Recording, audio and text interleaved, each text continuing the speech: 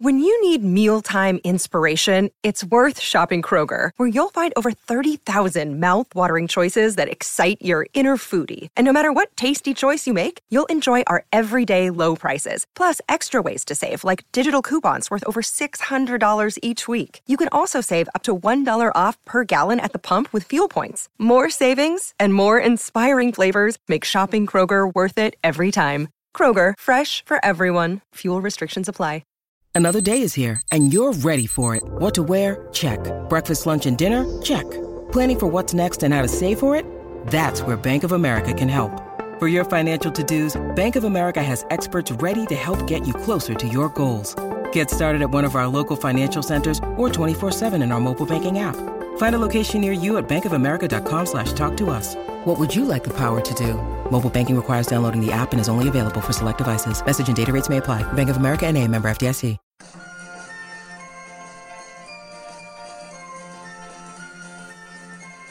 The Unholy Trinity Podcast. 3 Blues, 3 Opinions, 1 Everton Podcast. Welcome to episode 102 of the Unholy Trinity Podcast, brought to you in association with Sport Social, the UK's only dedicated sport podcast network, and also Fanatic, our retail partner.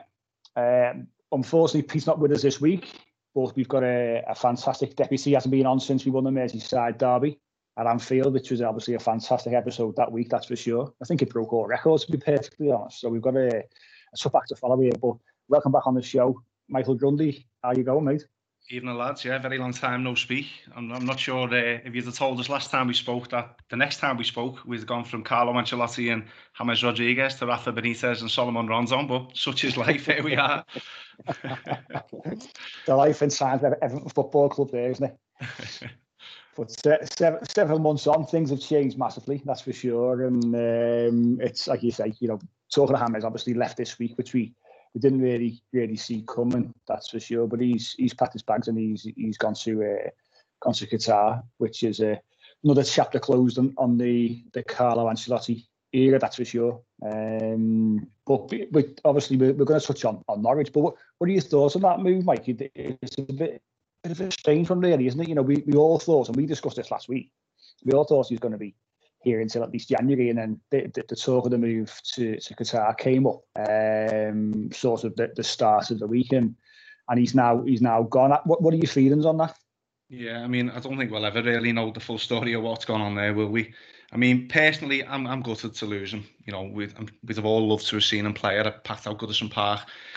But at the end of the day, he's gone now, isn't he? And the whole saga ended up being quite divisive, didn't it, amongst Evertonians? And to be honest, that's one thing that we could really all do without, isn't it? And I'm of the same mindset as I was after we lost Ancelotti over it. I mean, I didn't want it to happen, but it did. So as far as I'm concerned, you're either with us or against us, and he's gone now. So I think we all just need to move on and concentrate on Everton Football Club and the future. I mean, I'm sure you lads are getting a bit tired of talking about it too. I just think it's a chapter that's closed now, isn't it? It's almost good in a way, as mad as it might sound, for people that he has now moved, because we haven't got another sort of 3 or 4 months of talking about, is he in the squad? Is he not in the squad? Why is he not being picked? He's saying what's going on, and I think it's good to have that chapter closed. To be perfectly honest, as good as he was, and as obviously as much as we all wanted to see him at Goodison Park at some point, it is what it is. It's the days of Hammers have now gone, and like you say, we've got to now look forward. And I know Lee's absolutely devastated by that. He's absolutely livid, aren't you, Lee? I am devastated, mate. I am devastated. I'm a bit of a romantic when it comes to players like James Rodriguez and number 10, if you want to say that. It's a dying art in football now, those types of players. And you're right. You bang on, mate. I think in terms it's been divisive for us as a football club. Certainly the fans more recently.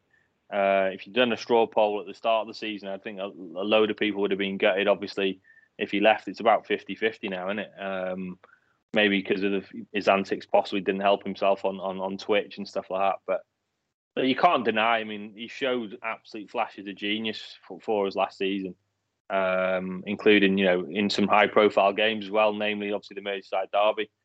and even Old Trafford. You know what I mean? He scored an absolute cracking goal there as well. So just gutted to see him go, because players of that sort of quality don't come through our doors very often, sadly, at our football club. And like you said before, mate, it's gone from James Rodriguez to Salomon Rondon. We'll come on to Rondon in a minute, because let's just say I wasn't impressed when I saw him play yesterday live.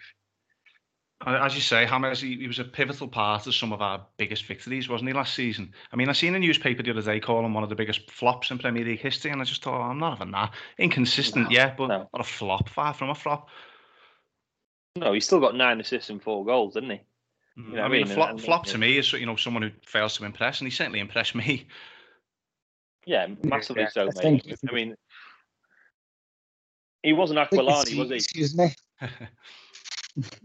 It's easy to jump on a player, I think, when, he wasn't available for a certain percentage of games, which was massively disappointing, no more so than to ourselves as fans. But I think we'll all admit that the games he was available for, he was massively, the majority of the time, influential, and his figures for the season show that. We just wanted him to be available a little bit more. No doubt he was pandered to by Carlo Ancelotti, and I think the stories that have come out since he's left, obviously the Athletic did a good article on him, and I think Alan Myers put something out there as well, his thoughts on things, and I think certain players were getting a bit fed up with the fact that I think the treatment that he was getting, and also they were saying that sometimes it felt like they were playing with 10 when he was on the pitch, and when you get into that point, you have to then think, well, is it really beneficial to keep him in and around the squad? And and that's why even before Carlo went, the talk was that James wanted out, and we are where we are now. He's gone. We apparently got some kind of fee for him. We're saving obviously his wages now, which is good. So according to Rafael Benitez, we should have some kind of money to spend in January as well, which is encouraging, because we are going to need some kind of reinforcements in certain areas, that's for sure. But the January transfer window is talk for another episode as we approach that particular time. But obviously we're going to go over first of all the Norwich game. Great to get back to winning ways after our first defeat of the season last week against Aston Villa, and obviously then the disappointment of going out of the Carabao Cup to QPR on penalties. But what certainly wasn't a game that we're going to look back on and look, how fantastic was the football on the day, because it wasn't a great game. We did what we had to do. Obviously, key players were still out, but how important was it to get back to winning ways, win that game before obviously going to Old Trafford next weekend? Yeah, it was vital, wasn't it? Getting back to winning ways was the most important thing. It certainly wasn't a classic, was it, by any stretch? But I mean, obviously, with such key players missing, we were never going to be at our best day yesterday, were we? I thought we were just about efficient enough, to get the job done. I do think, if we're totally honest with ourselves, we were probably lucky to be up against Norwich. I think they're absolutely hopeless. I think they're by far and away the worst side in the Premier League. Having said that, the clean sheet and the win, the 3 points is all that matters. And as you say, after back-to-back defeats, I think we just take the 3 points and we move on, don't we, to the next game? Hopefully look at building a bit of momentum, as difficult as it's going to be going to Old Trafford. And, to give credit where it's due, I thought Townsend and Damari Gray, again, were 2 big positives yesterday. The work ethic and, the energy that they bring to the team is absolutely fantastic. And you're speaking of energy, Decore again, and when he gets going, with that power and pace, the fella's an absolute monster, isn't he? Yeah, listen, I think since the start of the season, the standout performers have been those 3 that you've mentioned and Yerry Mina. And I think all 4 again yesterday, all did the jobs very, very well. Seeing Decore played in that more advanced role, I think, it's a player that we signed from Watford. We said it last week. That's the kind of player that we want to be watching week in, week out. And I think the adjustment that the manager has made for his game personally, don't underestimate that. I think it's absolutely brilliant to see him that little bit further forward, making things happen. I mean, his figures this season, he's matched last season's already, which is incredible, for goals and assists, and that's great to see that. But Lee, I'll come to you as well. We'll talk about Decore's goal in a minute. Obviously, first goal of the game was the penalty. Went to VAR. after the referee failed to give the foul on Alan. How good was it to see yet again Andros Townsend stepping up to the plate, because we haven't got our two penalty takers on there. I'm sure Richarlison will be absolutely fuming about it, because he would have had a chance to take a penalty, I'm sure. But obviously Dom's out, Richarlison's out. Andros Townsend said after the game that he grabbed the ball when he knew it went to VAR, because the Gray was sniffing around it, and he quite fancied taking a penalty. But how good is it to see a player like Andros Townsend, who's been great since he's come in, take the lead on the pitch? For me, he acts like a leader all the time. It's great to have that kind of player in and around the squad and performing week in, week out, isn't it? Yeah, it is. I actually noticed that as well. I was sitting in the paddock, so you're pretty much at pitch level. And while it was going to VAR, I think Krul had put the ball down. He went over and grabbed it straight away. So yeah, he did do that. I noticed it completely. But that's confidence, isn't it? The lad's confident. I think he played, even though we went out in the cup in the week, which was really unfortunate. He was effective in that game as well. And both him and Gray, let's be honest, when we announced the signings, we weren't exactly tripping over ourselves with excitement. But you've got to admit, since, with two key players out in terms of goal scorers, those two have stepped up to the plate big time, haven't they? And he really looks like he's up for it. I think he's genuinely really happy with the move. If you probably would ask him, he probably would have said, "Look, leaving Palace, letting his contract run down." He was probably thinking maybe kind of stay in the Premier League playing at this level. Would he have dropped down a division maybe, or gone to even like a Norwich, obviously, if he played or something like that. But I think he's, for someone like Everton to come in for him, and he's clearly got a relationship with Rafa. He's spoke about that in the past, and Rafa obviously trusts him. And he was phenomenal again yesterday. Doing the dirty work as well. Everton fans will love him for that. He's a threat when he gets the ball on that right side, looking to cut onto his left foot. But there was a bit where they broke in the second half, and he literally ran about 50, 60 yards to win the ball back. And fair play where it's due. There, he was outstanding. But that first goal was vital, Mike. I think we said in the build-up last week, Norwich, yes, that was their 16th game in a row they've lost in the Premier League, which is some stat. And obviously a lot of Everton fans were giving it, they're coming to Goodison now. And obviously they beat us there last time they were in the league. So, but no, I think that first goal, you could visibly see their heads drop. Norwich play neat and tidy football. That's the way Farke sets his teams up. But they just don't possess that goal threat whatsoever. They really don't. And then Pukki, obviously, they're just not creating enough for him. Thought Pukki's hold-up play, etc., was very good, but they're just almost toothless up front. Obviously, missing Cantwell as well is a big one for him. He's obviously a good young player, but yeah, massively so, mate. I think that once that first goal went in, you could see the players settle a little bit. If anything, I'm just a little bit disappointed we didn't take it to him a bit more after that, really, because they were there for the taking for a 3 or 4-0 game there for me.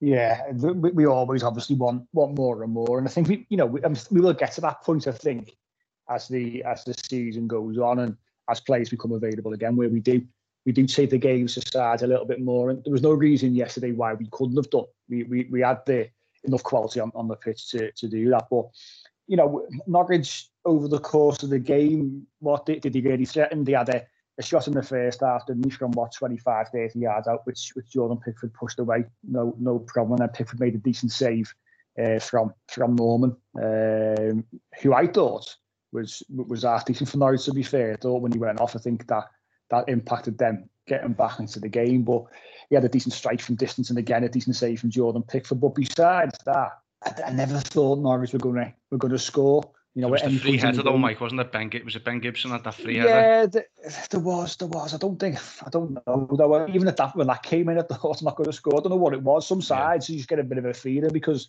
like Lee said, then they are quite toothless. And then only got that kid. Is it Josh Sargent, the American lad who's up front with Pukki, and I think he struggled. He's obviously trying to adapt to the Premier League, and it's difficult when you come into a side like Norwich, who are always going to be near the bottom of the table to try and learn your craft in in probably the toughest league in the world, and that's where they struggled, because there wasn't much going on up top.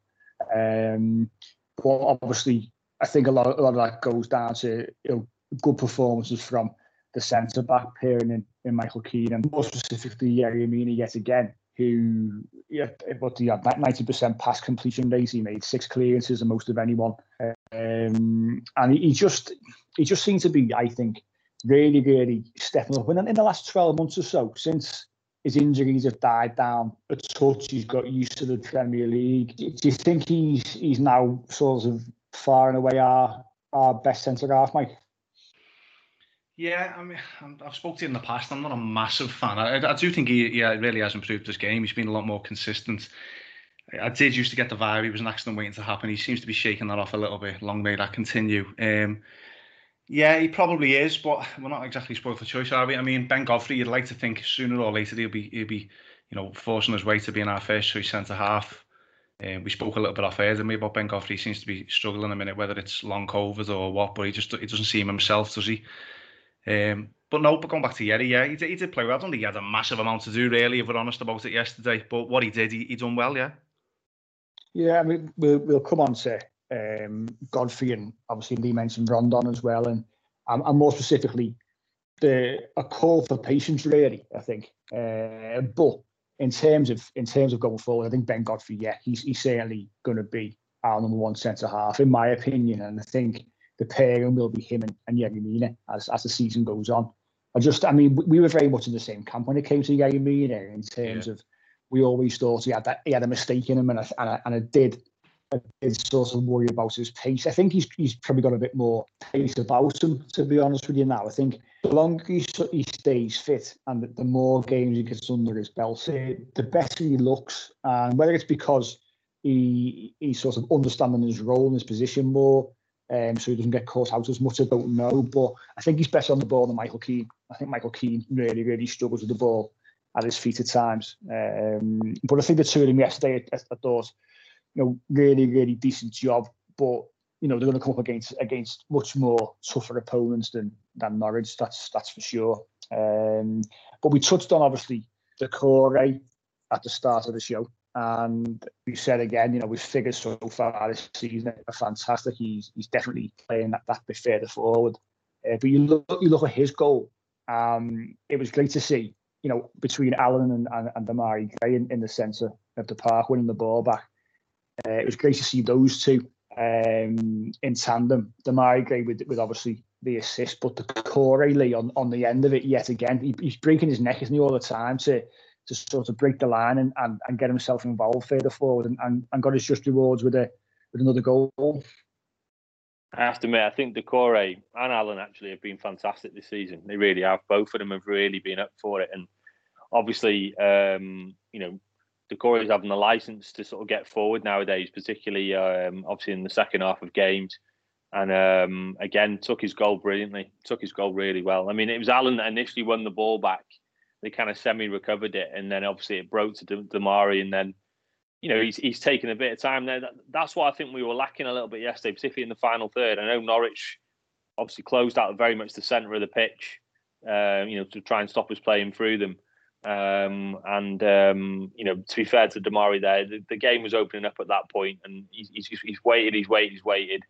There was a good run across the ball, and then that freed up Decore the space there, and he took it really well. Krul's come out there and he just tucked it away in the corner. And that goal, to be honest, mate, was massively timely because, the end of the first half, Norwich put a little bit on us without putting too much. We were sort of victims of our own downfall a little bit. We can see it in a few sort of corners and things like that. But then start the second half, we started fairly bright again. But then Norwich, to be fair, started getting more of the ball again without creating a great deal. I do agree with that. Norman looked a nice little player. And he had obviously a pot shot from sort of 30 yards. Pickford was an easy save from him in the end, but yeah, they were starting to put it on us a little bit, and that goal was massively timely. I was calling at that point for even for someone like Sims to come on up front, because Rondon, for me, watching him live there, and look, give the lad plenty of forgiveness, because at the end of the day, he's not fit at all. He hasn't played footy for 5 months, and he's been thrown into a team where he'd normally be sort of drafted him for 20, 30 minutes, wouldn't he, here and there? And he's been asked to play 3 games in a week, so I'll let him off there. But it's not just the fitness side of things. His touch was all over the place. The amount of times we fed the ball into him and it was bouncing off him. It was like watching the ass all over again up front. And any long ball we were clipping up to him, he didn't win a header. He didn't win a header. I can't even remember him winning a header. And one of the things when we signed him, I thought we'd get from him is that he'd bully a few centre halves. He's a big lad, and I just thought he'd put himself about a bit. Look, don't get me wrong, I'm not expecting for him to be Didier Drogba, but like he just didn't. He was like a non-entity in the whole game, really, for me. And there was a couple of times in the first half and the second half, particularly down our left side, where Luca got the ball a few times, and Iwobi, and even a couple of breaks where Decore went down the left in the second half. Well, we were just not putting the ball in the box because he wasn't there. He just wasn't there. He was just gassed. He wasn't breaking his net to get in the box. And there was a great ball, you guys will probably remember it, in the first half from Gray, where he did a lovely little shimmy, created a yard out wide on the right side and whipped the ball in brilliantly. And again, he's just like nowhere near getting on the end of it.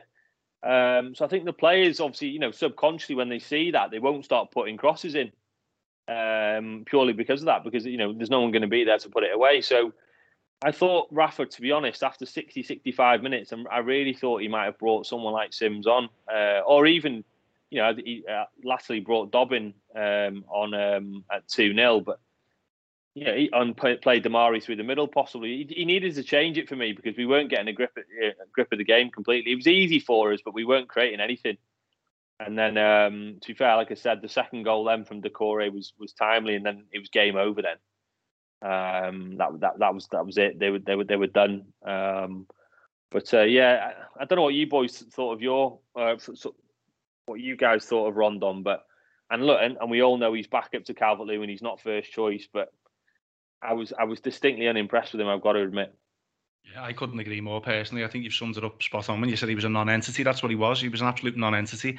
You mentioned Ellis Sims. I think he covered more ground warming up for 90 minutes, Ellis Sims, didn't he, than Rondon did. I had to laugh. I don't know whether you've seen that tweet last night saying he plays like he's running around in a pair of jeans.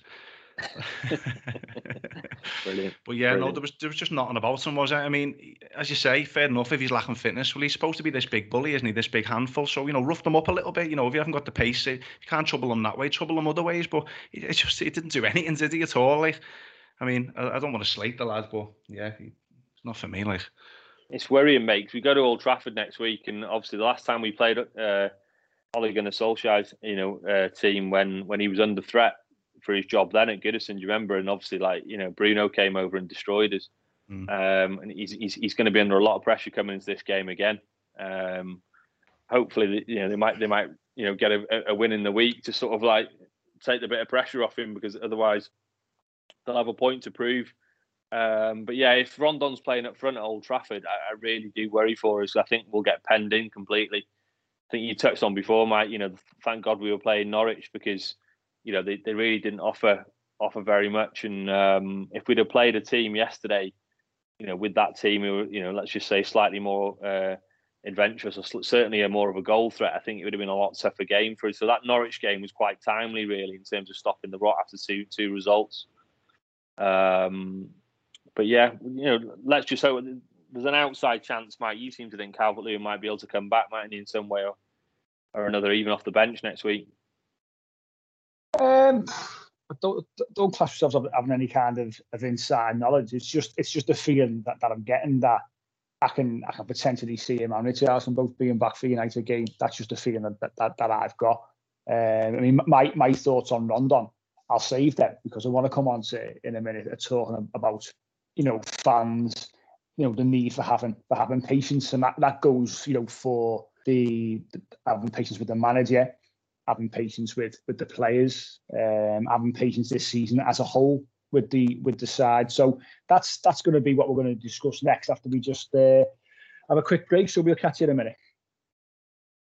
Welcome back to the second part of the Unholy podcast, and we're going to move on, like I said before the break, and have a chat about the need for patience. And it's going to be definitely a discussion based on what obviously you both said about Solomon Rondon just then. And I didn't chip in at the time because I think it sits really well with this particular part. And what we've experienced, and the reason why I think it's important to have a chat about this in particular, is what we've experienced since the first defeat of the season against Aston Villa, and obviously losing that cup game to QPR on penalties in the week, is we've started to see the frustrations kick in. We've started to see, a lot of inevitability about what people are now sort of putting out on social media in regards to the manager. Some people couldn't wait for us to lose a game to get on the manager's back. Every single time we lose a game, I find that we've got to find the fall guy all the time. We've got to go and look to see whose fault was that, who could be blamed for this, who can be blamed for that. Now, I know it's probably human nature, and every set of fans in the country will do exactly the same thing, I'm sure. But it's sort of, I've got to comment on our club and our fans and what we do. And there's no worse place on earth than being on social media after Everton lose a game. Now, if we look at when we beat Norwich, obviously yesterday, even then we're looking at things for, okay, who didn't perform, who didn't do this, who didn't do that. Now, the two players I'm going to bring up in this, one of them will be Rondon. I'll start with him, to be fair, and the second will be Ben Godfrey. Now, Solomon Rondon, I'll throw it out there because you've mentioned it already in terms of he's been brought in as backup to Dominic Calvert-Lewin. Obviously, no one's sitting here, and Big Dunk said on Toppy TV the other week, he's certainly not Dominic Calvert-Lewin. He's got different attributes. He's not going to be like for like. We know how good Dominic Calvert-Lewin is, and when we haven't got him, we massively miss him. It's shown because he's developed so much in the last 18 months, 2 years or so. The lad is a massive, massive miss now. And for me, he's probably the first name on the team sheet because he's our best striker. He's a massive, massive source of our goals. So we bring Rondon in, like Lee said. We had a chat about it when he was signed and thought, he's a big, strong lad. He's decent in the air. He'll definitely give us that when he gets his opportunity. Now, what's happened since he signed is Dom's got injured medium term, if we can call it that. He was brought in, without any kind of pre-season, hasn't played for 4 or 5 months. I think I left over the other day. Now that could mean me hearing things, but I'm pretty sure I heard the manager mention. So no pre-season as such. His pre-season is effectively now. He's having to play. He's just played 3 games in a week. Now, I'm not sitting here saying Solomon Rondon is up for any kind of series because he's not. He's not been particularly effective. I think he's struggled with the pace of all the games. There's certain things I think he's done okay.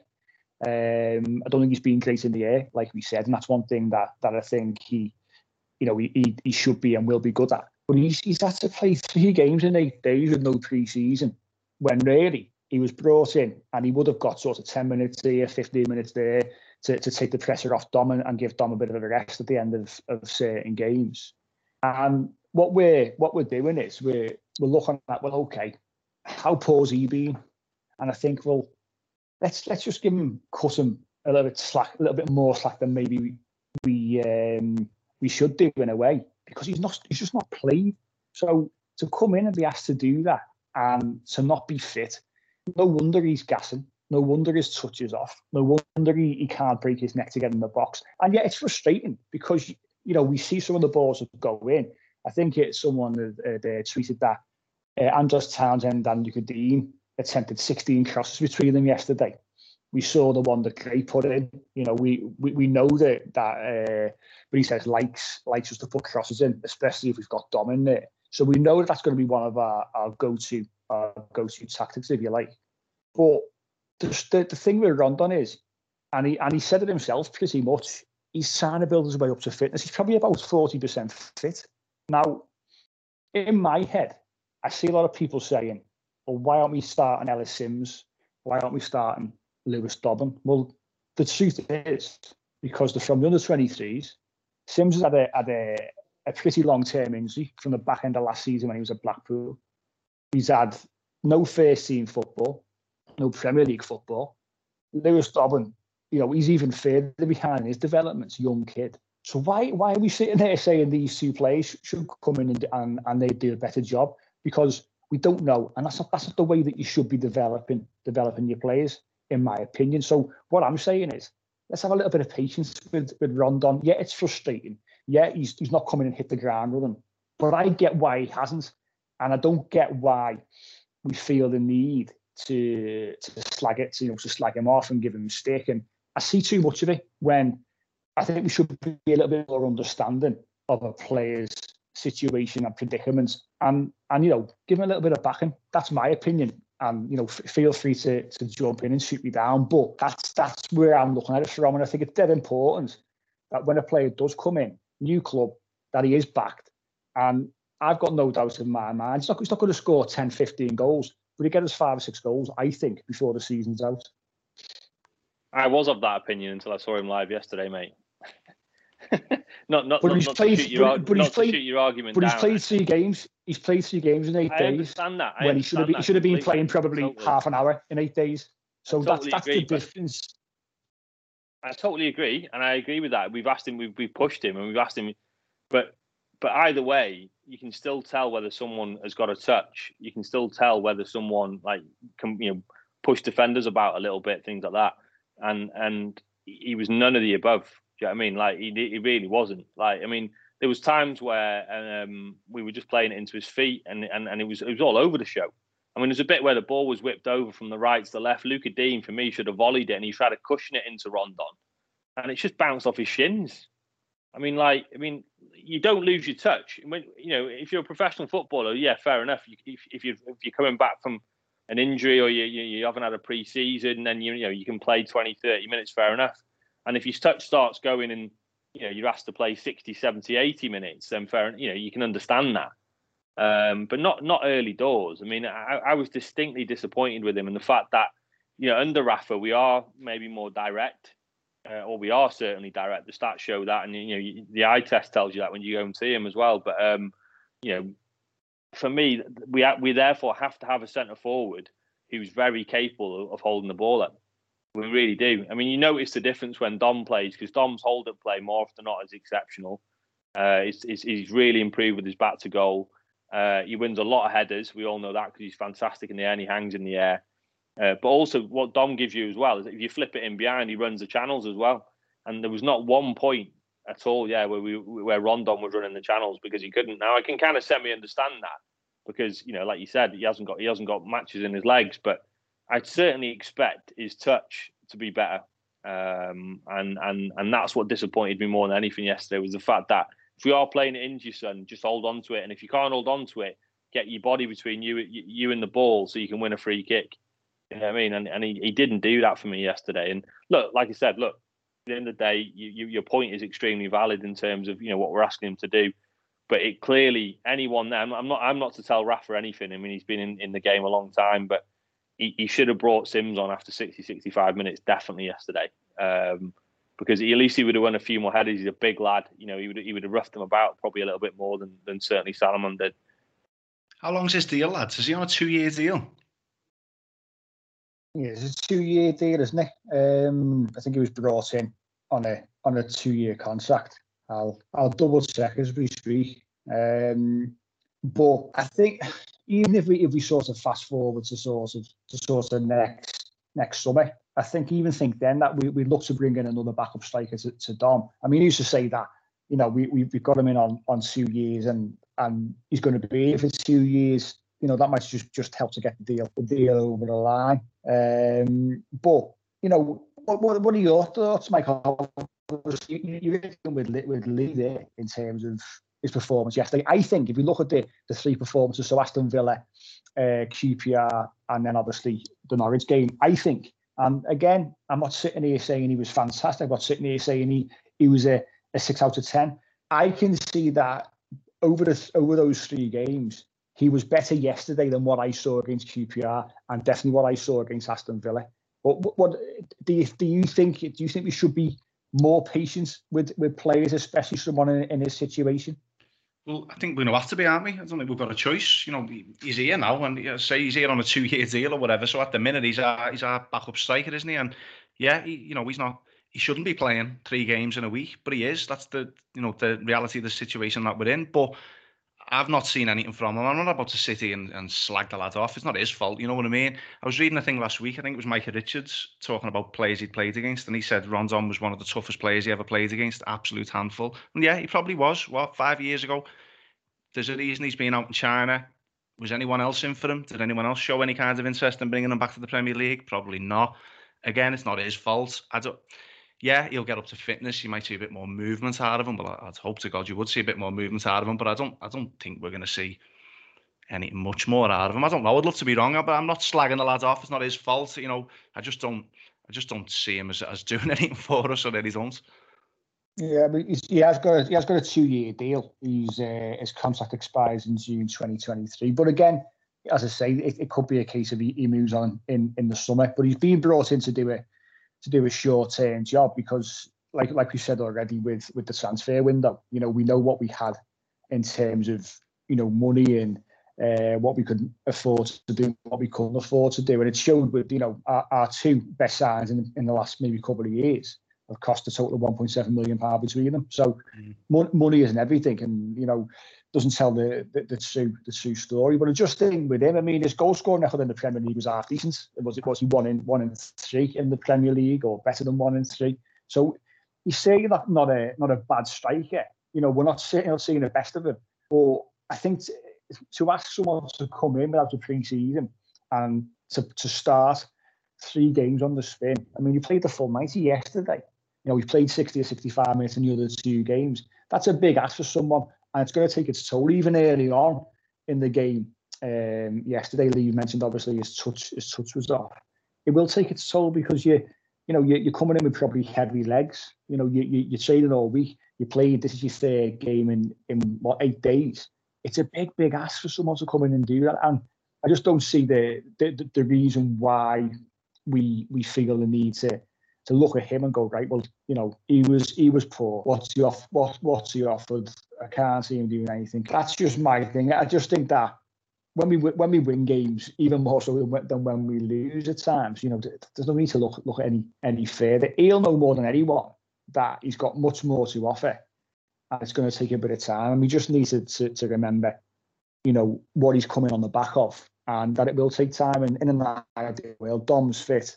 He comes on Rondon for 10 minutes, against Villa, 10 minutes against Norwich. And we're probably not saying anything else about him. We're probably not even thinking about Rondon. But because of the situation that the manager finds himself in from a selection point of view, he's had to throw him in. It's tough. It's really, really, really tough for him, I think. And I'm going to be certainly giving the man the benefit of the doubt. And I certainly hope that he can kick on and obviously become more effective, and I'm sure that he will.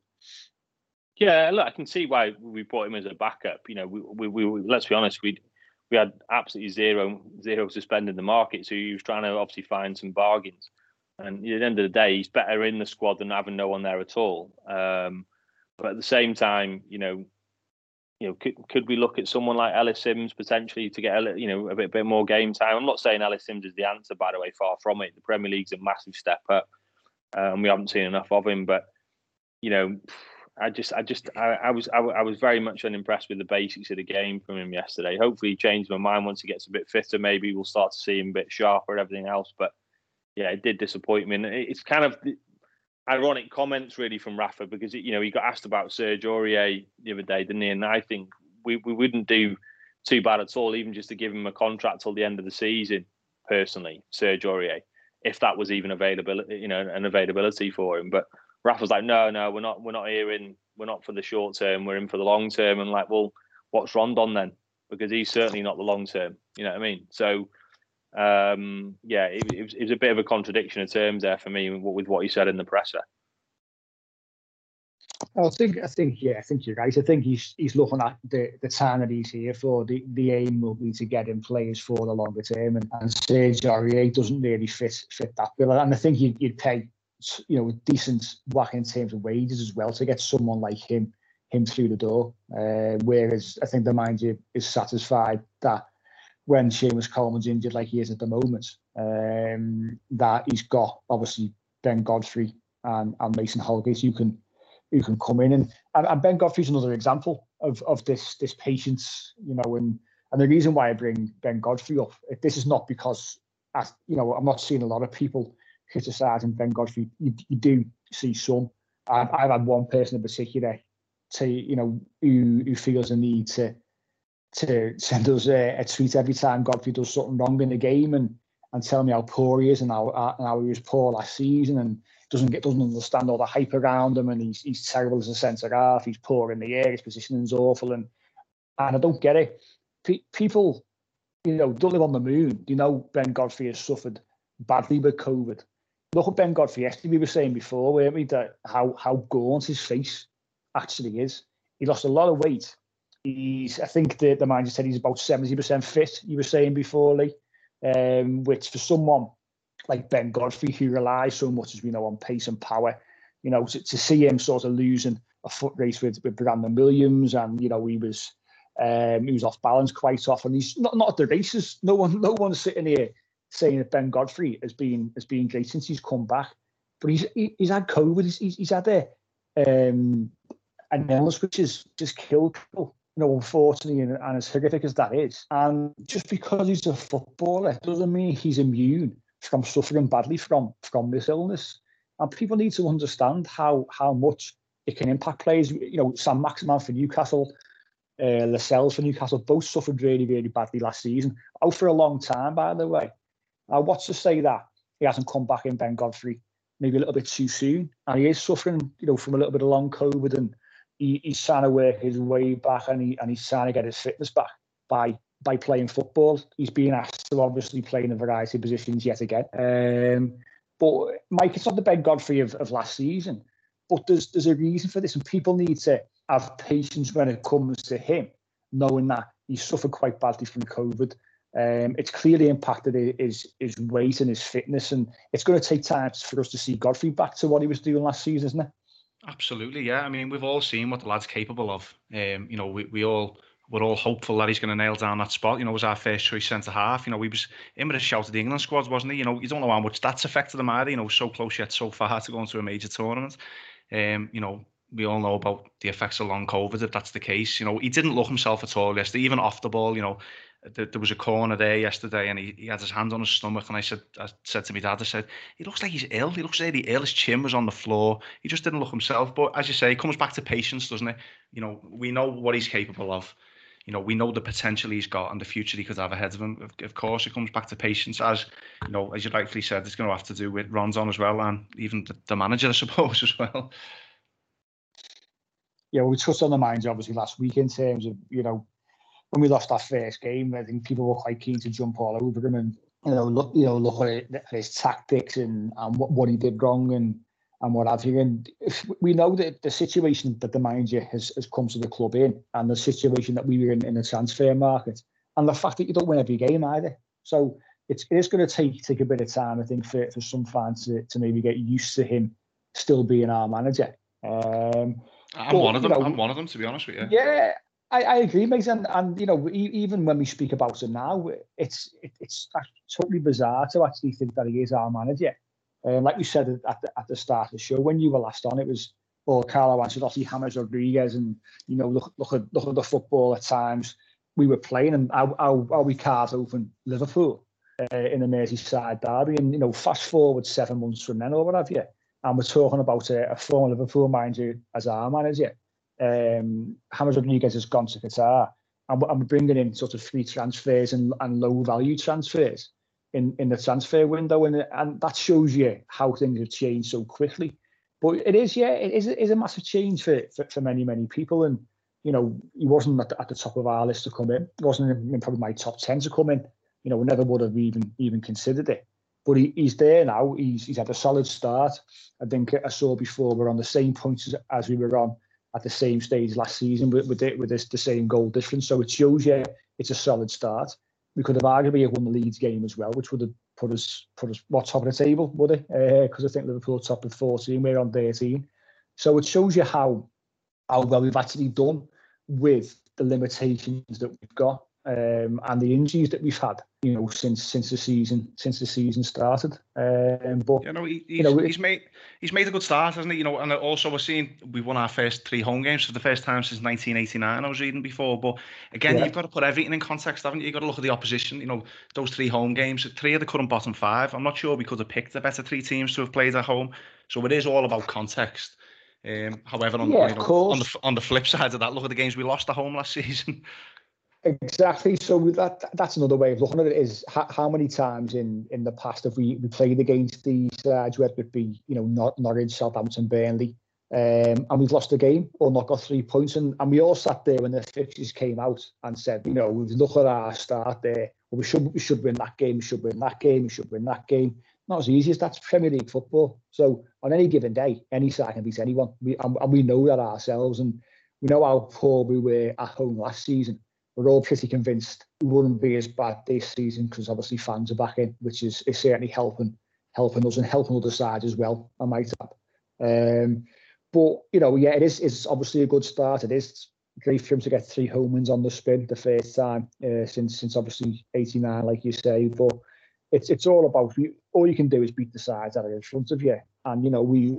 Generally speaking, we've done pretty well on that front since the start of the season, and that's all we can ask. But again, when we talk about patience, it's important that we've started pretty solidly. Let's not, if we lose a couple of games, let's not lose our minds. Let's think about the bigger picture. Look at the bigger picture. It's a long season, and we can evaluate better sort of halfway through the season and the end of the season. So don't lose your minds if we lose a game. Is probably the important thing. Look at the bigger picture, look at the injuries, look at suspensions, who's available, everything like that. You've got to look at things properly and bear in mind that, it's a long season. But I totally agree with that, by the way, Mike. And thank God that, Twitter only represents a small microcosm of Everton fans, isn't it? Because if you went off Twitter, then, it would be meltdown after every single loss. I must admit, I'd be interested to see what you think, Mike, actually. I must admit, Rafa has, I was like you, very much on the fence when he came in, but I like the way he's come across in a lot of the interviews, certainly post-match. He's been very honest, which we all like as fans, particularly when you've had Roberto Martinez. Obviously, everything was phenomenal. But with regards to Rafa, I like the fact that he seems to talk a lot about coaching and players improving. I really like that. I like the fact that he's very hands-on on the training pitch. He's renowned for that, but he seems really keen on improving players and obviously wanting to get them to a higher level. And he's certainly a very good coach. And I think a lot of these players, hopefully he's here for the longer term. We can't be doing with an merry-go-round of managers again, but I think a lot of these players will improve under him. I really do, and you can see that already in snippets, and they're only going to get better. And he alludes to that himself, doesn't he? Well, I hope so. I really do hope so. I'm not a fan. I'm not going to pretend that I am, but I'm not going to come on the podcast and fill it with negativity either. I didn't want him. I still don't really want him, but he's here now. He's Everton manager, and as long as he's Everton manager, I want him to do well. That goes without saying. As I say, it's important to look at the bigger picture. And we talk about the start. Let's not forget Sam Allardyce was unbeaten in his first 7 games. I think Koeman was unbeaten in his first 6. Marco Silva first 5 or 6. More often than not, a new brush does sweep clean, doesn't it? With new managers. But listen, yeah, he's made a very decent start, and with what's at his disposal, the injury problems we've had, he has made a very decent start, and let's hope it continues. I think the probably the more impressive thing in terms of the start for me is that, and I know as much as he brushed it off when he was speaking to, I think it was Sky last week. He did come in under a dark cloud. Let's get it right. Whether he thinks it was small or not, there was a lot of negativity. There was a lot of fans who didn't want him. A lot of fans, like we've already said, who still find it hard to actually have him here and think of him as Everton manager for one reason or another. So he did come in under a dark cloud. So I think that shows the attitude of him, and how big his shoulders are, that he's coming, and we have started well, and let's hope that it can continue. But obviously our first major test for me comes at Old Trafford next week, which we're going to discuss after this short break. Welcome back to the final part of the Unholy Trinity podcast, where we're going to look ahead to the difficult trip to Old Trafford next weekend. The first game, isn't it? The 12:30 on Saturday. And travelling to Old Trafford, which obviously this weekend they lost at home to Aston Villa. So Manchester United is certainly going to be reading and looking to obviously bounce back from that home defeat after making such a solid start this season. Obviously, the return of Ronaldo is a massive thing for them. Obviously, getting Varane in at the back seems to have shored things up a little bit as well. So, it's never a good sign to play a lot of teams. I think going there against a wounded Man United side is potentially more difficult than going there and against a side who's been winning week in, week out. But Mike, can we go there and get anything from the game, do you think? Well, I think you're right. There's never a good time, is there, to go to Old Trafford? It's always going to be tough going there. I've not had a chance to watch the highlights from yesterday, but I was surprised to see the result. I mean, look at their bench yesterday. I mean, any team that can bring Cavani, Jadon Sancho, Martial, even Jesse Lingard, if you've got players like that on the bench, you're going to cause everyone problems, aren't you? Mason Greenwood as well. I never mentioned him. He's really impressed me, Mason Greenwood. I think he's an absolute notcher. I think if you give him half the chance, he's going to punish you. I think we're going to have our hands full, aren't we? I think it goes without saying, Benitez will set us up to be hard to break down. We're going to have to be patient, aren't we, and take our chances when they come. I'd be very surprised to see us go toe-to-toe with them at Old Trafford. And one thing's for sure, if they get a penalty, lads, I know we'll be taking it.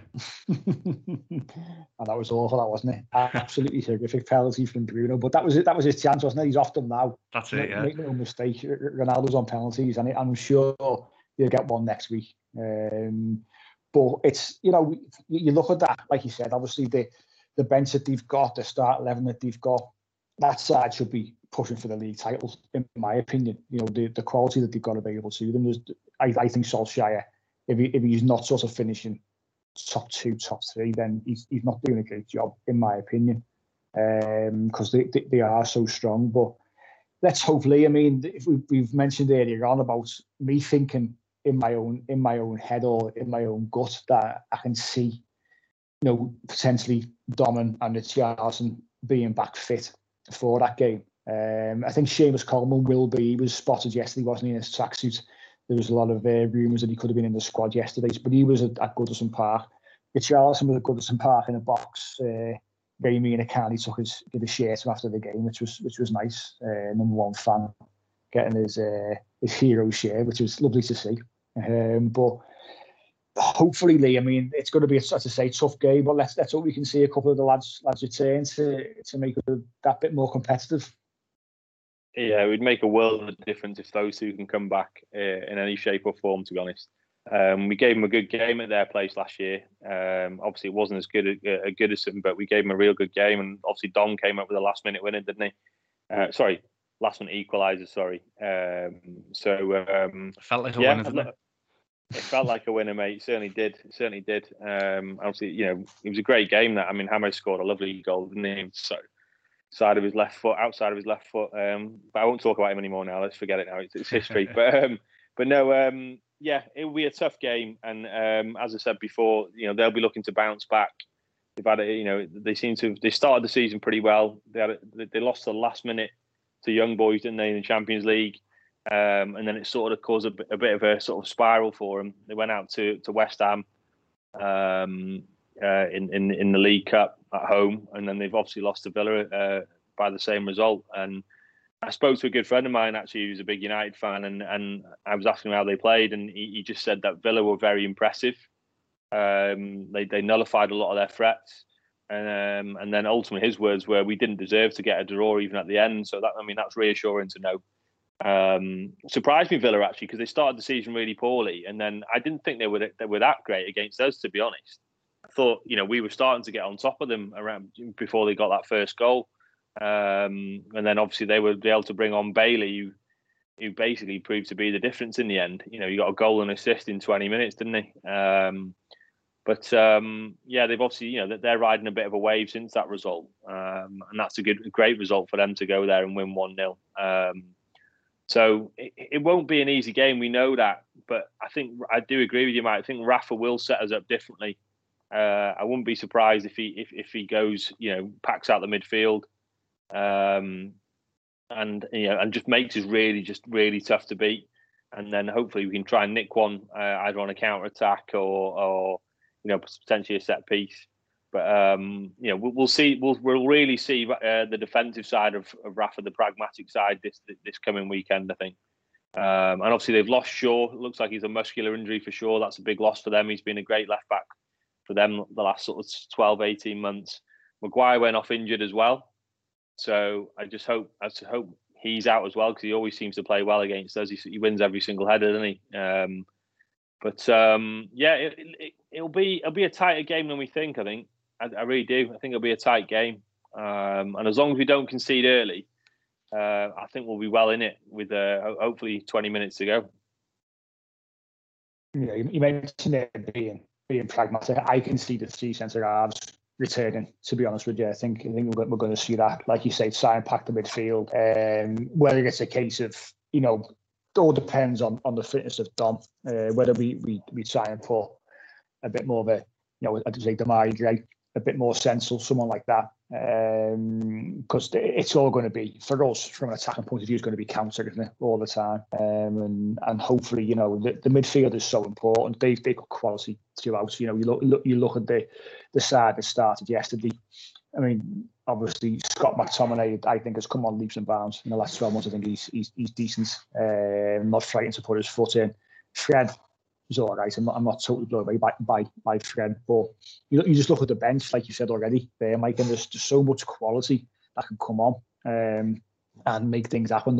Obviously the quick, whether it be Ronaldo, Mason Greenwood, Lingard coming on, players like that, they are dangerous, and it's going to be a tough task. It's going to be a big ask. It's going to be interesting to see. Obviously we went there in pre-season and got absolutely battered 4-0. But different side. Then obviously Hammers was knocking around and played a part in the game. Pre-season doesn't mean a great deal, but we folded, I thought, quite easily in that game. And it'll be interesting to see how much more resilient and resistant we are against United in the league. But interesting game, that's for sure. I'm actually quite looking forward to seeing how we do get on. But if we lose the game, I won't be losing my mind. Is the important thing to take from it. Let's see how the lads get on. Let's see who we go in there with from a personnel point of view, and hopefully we can get something from the game. But let's do our round of predictions. Mike, what are you saying? I'm going to go 1-1. Slight optimism, 1-1. Certainly is, mate. Lee? I'm going to go with a draw as well. It'll either be 0-0 or 1-1. So I will go with 1-1 like Mike. I think we'll score there. I do think they'll, trying to keep Ronaldo quiet won't be easy. If you look at a lot of the goals he scored for him so far, they've been very much poachers' efforts. He's really turned himself, as he's got a bit older, into sort of an out-and-out Inzaghi type, isn't he? And if you look at his movement is exceptional. And as good as Cavani. Cavani's the same. He showed it last year against us. His movement is just really cute. He's always seems to be one step ahead of the defender. So trying to keep him quiet will not be easy. But hopefully Yerry will be able to stick tight to him and rough him up and give him a few bear hugs like he did to Bamford over at Leeds. But I'm gonna go 1-1. And I think we'll score on the counter attack through Damari Gray. Very, very specific. I think we'll lose the game without being too negative. I think it's a tough ask. I think it's not going to be a landslide, I don't think, by any stretch of the imagination. But I think 2-1. But I think we give a good account of ourselves. And like I say, I'm looking forward to seeing how we approach the game and what we can do against a side, like I said, who should be fighting for the Premier League title. Make no mistake about it. So tough game, interesting game. Looking forward to it. Let's see what happens. But that's us for this week. Mike, really appreciate you taking some time out on a Sunday early evening to chat about the Blues. Cheers, lads. I appreciate you asking me. Just like to point out as well, I've got a 100% record. I think I've been on 4 times after 4 victories. So long may that continue. Well, yeah. now you said it. No, it's got to go, don't we? Look at that one under your hat, I think. But let's hope so. That it's we're gonna have another Oviedo moment, mate. Yeah, fingers crossed. Yeah. Rondon momently. I look forward to it. Yeah, I hope so. I could have won a few headers against Rondon. I don't think I've ever won a header in my life. So you play with bloody cement boots on. You can't jump. You've got absolutely no chance. I don't need to jump, mate. You don't need to jump. It's all on the feet, son. But no, I'd have beat you in the air. That's how poor you are. Very good. What a point to finish on. But that's us for this week. We'll be back next weekend to look back on the United game, and then unfortunately it's another international break. So another couple of weeks off. But we'll catch you next weekend.